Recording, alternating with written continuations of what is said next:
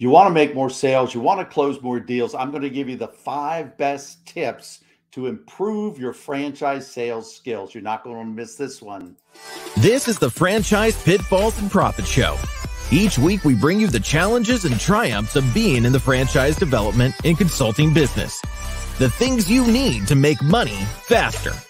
And now your host, one of the most successful franchise developers in North America, Don Shin.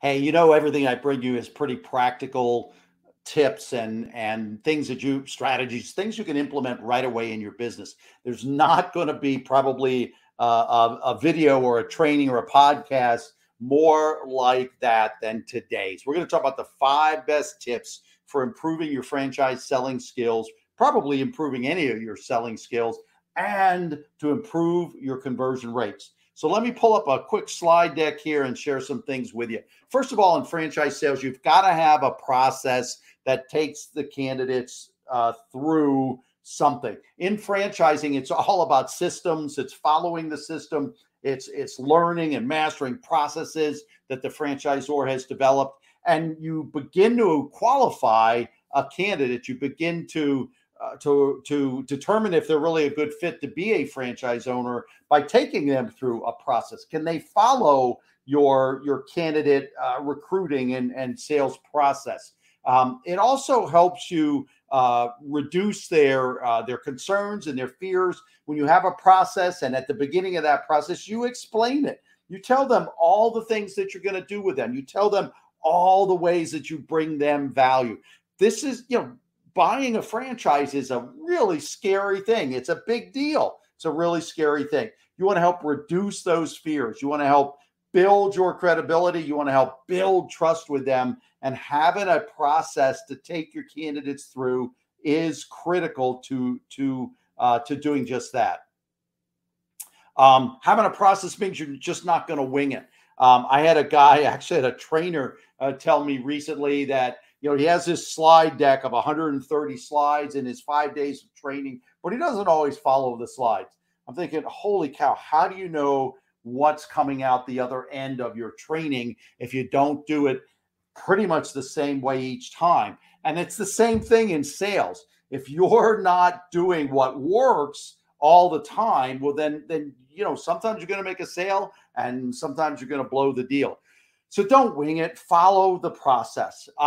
If you're new in particular, you don't really know. So go off of what your trainers teach you. Go off of what someone that coaches you and tells you, hey, this is the way it usually works. Test it. Sometimes you'll tweak it. Sometimes you'll want to do something a little bit differently, but you'll find something that works for you. So test it, measure what's going on, and then stick to what works. As I said a couple of minutes ago, be sure you explain it, because there's a lot of benefits to you making the sale, a lot of conversion rate factors that come in there as you explain it. Because as it says here, you build trust, you build credibility. Anytime someone is not fearful of what's coming down the corner, around the corner, if they don't have that uncertainty about what's coming next, they're going to relax. Their fears are going to go down, and in this particular sale, it's going to make it. Again, that is in essence a conversion rate a strategy or something you can do to improve your conversion rates. Another tip for improving your franchise sales skills is to set decision dates. I'm amazed at how many people don't do this, but this controls the process. This controls the timing on the sale. It actually will shorten your time to decision. Because again, if you're in franchise sales any more than 6 days, you know that time kills deals, and you want to do everything you can to tighten up on the amount of time someone is going to take in order to make a decision to buy a franchise or not. So setting that decision date puts a flag or a stake in the ground, and it'll help you work toward that and help you control the process. Now, when to set it, I typically will set it, after a few calls with the person, maybe 3-4 calls, get 3-4 weeks in with the person, and then start talking about, well, if we do find the business that's really, really right for you, or the business of your dreams, the business that's going to help you achieve all of your goals and your dreams, when would you want to start that? And they give you a date, and then you kind of work your decision date back from that point. Because there's training and there's other things that they'll have to do before they'll actually go and start the business. So you wanna set that decision date based on when they think they'd like to open. Now be sure it's their date when you set it. Don't say, well, that means then, okay, if you want to open up in November, that means we should have a decision date by probably October 1st, right? They'll agree with you. But be sure it's their decision date, and make sure you get that commitment. Don't just throw it out there. Okay, well, then we'll set October 1 as your decision date. No, be sure they validate it. Be sure it's their date, because you never want to get to that stage as you're getting closer to it and have them say, well, I never agreed to that, or I didn't set that date, or you were the one who came up with that. Be sure it's their date. Be sure they commit to it. Because what's going to happen is, if you don't set decision dates, I guarantee you what happens is, because of their fear, whether it's conscious or subconscious, they're always going to be looking for, I think I want to do this and this and this, and that'll help me make a better decision. Oh, okay. And you kind of go through that, and you let them do this and that and the other thing, and they go, okay, but there's one more thing. I want to do such and such. I want to call 5 more. I've already called 5 validation calls, 5 franchisees, but I think I need to call another 5. They'll always have these reasons for more work that they have to do, more things that they need to decide, to help them decide. So that's what I call drift. Again, that absolutely kills deals, because once you hit a certain place, they're not making a decision, or the decision is definitely going to be a no. So you want to get most of your sales made in probably 70, 75 days. I always say those 70 to 100 days. There's a lot of factors in there, but be sure when they're setting decision dates, it's in a reasonable amount of time. It's their date. You want to be sure they're not drifting. There's another thing about not drifting. I think it's the next one here. Nope. We'll talk about this one first. Have all the decision makers involved. Boy, if you've been in sales, again, for anything more than 6 days, you always want to have decision makers, all of the decision makers in the room. You never, if you're B2B, when I used to be B2B, you'd never want to talk to the partner who loves you. The reason they're talking to you is they love doing what you are trying to sell them. And then they come back to you, oh boy, I'm sorry, Bob, my partner just won't buy into this. Got to have them all in the room. Believe me, it'll save you a lot of anxiety, a lot of wasted time. Have all the decision makers in the room. In the case of franchise sales, what that is that is going to primarily be the spouse. But there are influencers, your financial planners, your accountants, if they have a personal mentor, business advisor, career advisor, even though you will not be able to probably get in front of them, you want to be sure you know who they are, because we can't cover it here, but there is positioning and ways that you can influence them when they go to some of these other people that will help them make a decision. But the key one is going to be the spouse. So sometimes it's a touchy subject, and I've seen even the best of the best kind of believe in the candidate that they've been talking to their spouse all along, only to go to the spouse's dinner where it's all supposed to be fun and games and wrapping up and signing agreements, and the spouse says, no, I'm not on board. Basically the way you want to approach this is very simply, Bob, or Sue, who knows you probably the best? Yeah, you've got a really best friend, but your best friend and your spouse, you want to make the right decision, right?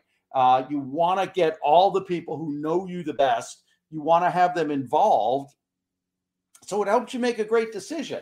Also, in the case of your spouse, it impacts your spouse. It impacts your family. So you want to be sure the spouse is knowledgeable, because you know what, Bob, you know what, Sue, what I've seen happen is just a mismatch of excitement and knowledge and expectations. And I've seen people find the business of their dreams. It's going to do everything for them that they ever wanted it to do, but they waited too long to bring their partner into the decision. And so they come running at their partner with all kinds of excitement, all kinds of news. They're going to spend $100,000 and the spouse just blows up. The spouse just totally rejects the idea and will never come back around. So get your spouse, and there's great reasons why you should get your spouse involved early. So this is one of the ways, or you could come up with a similar way to approach the topic in a way that makes it appear and is beneficial to them, not just because you know that person has to be in the room. All right, let's get on with it. Focus on them, not you. I know because I did it myself in my first sales job. I was so focused on memorizing and learning all the features of the machine that I was selling, and I was all about this awesome machine, and I wasn't listening to them at all. I didn't focus on how the features of my machine could help them, how owning my machine was going to solve their problems. So particularly in franchise sales, we get too caught up in, oh, my company does this and we're wonderful at that, and we have the best model in the market, because we focus so much on our brand. And if you're a broker consultant, you focus so much on the brands you're going to present that I think sometimes we fail to focus on the candidates. So you want to get to know them, but just not professionally. I see a lot of people just go into, well, what's your resume look like? What's your profile on LinkedIn look like? And they fail to see pieces of that person personally that could be indicators of something they'd be really, really good at, or something that they would really, really love to do. The way I get through all of this is I have a fairly extensive questionnaire. In my course, in my training course, fsacourse.com, you are going to see a 4 or 5 page questionnaire. I know some people use a 1-pager, but I really think you're going to get to know the person better, and being sure it's a good fit for your franchise if you're a franchisor, or if you're a broker consultant, you'll make better matches by having a more extensive questionnaire. Dig deep into there for the real reasons they want to buy. Don't just accept that, oh, I want to control my own destiny. That's like a 30,000-foot generic, everybody says that answer. You want to dig deeper. Why do you want to control your own schedule? Why? In fact, I would say ask why at least twice. Why do you want to control your own schedule? Well, I'd like to make it to my kids' events every once in a while. Oh, great. Well, why is that? Well, when I was playing baseball, my father was always the traveling salesman, always on the road, never at my games. I was the only kid there whose father wasn't in the stands. Wow. Now that's really the reason for that person wanting to control their own schedule, and how owning their own franchise, owning their own business is going to achieve that. So dig really deep in for the real reasons. Dig in there for the personal motivations. I always ask, for example, on my questionnaire, there's like a dozen or more industry type categories. And I'll always ask, okay, they selected senior care. Well, why is that? Both of us had real difficulty finding good care for our parents. And we were living in New York, and our parents were in Iowa, and we just struggled with that. And we really feel the need to be sure to help others never have to go through what we did, long distance, trying to solve this care for our elderly parents problem. So again, dig in there deeper for those personal motivations.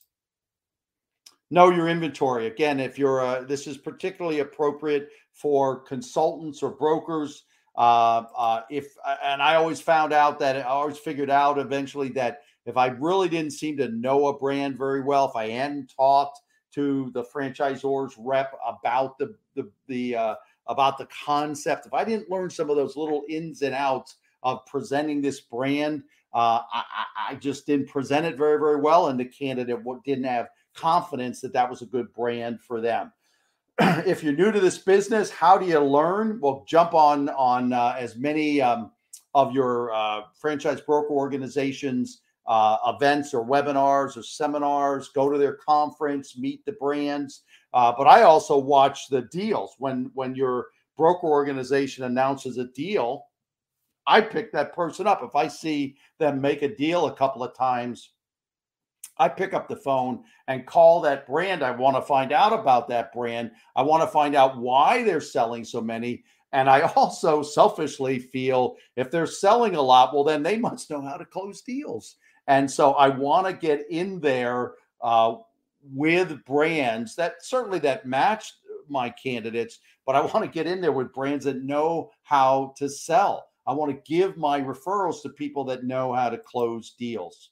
So let's wrap this all up. The 5 tips for improving your sales skills, improving your conversion rates is to use a sales process, set decision dates, have all the decision makers involved, focus on them so you get to learn them. And it's not always about you. It's not always about your brand, or it's not always about the logical portions of why people buy. Focus on them and on the emotional pieces. And again, if you're a consultant or a broker, know your brands well.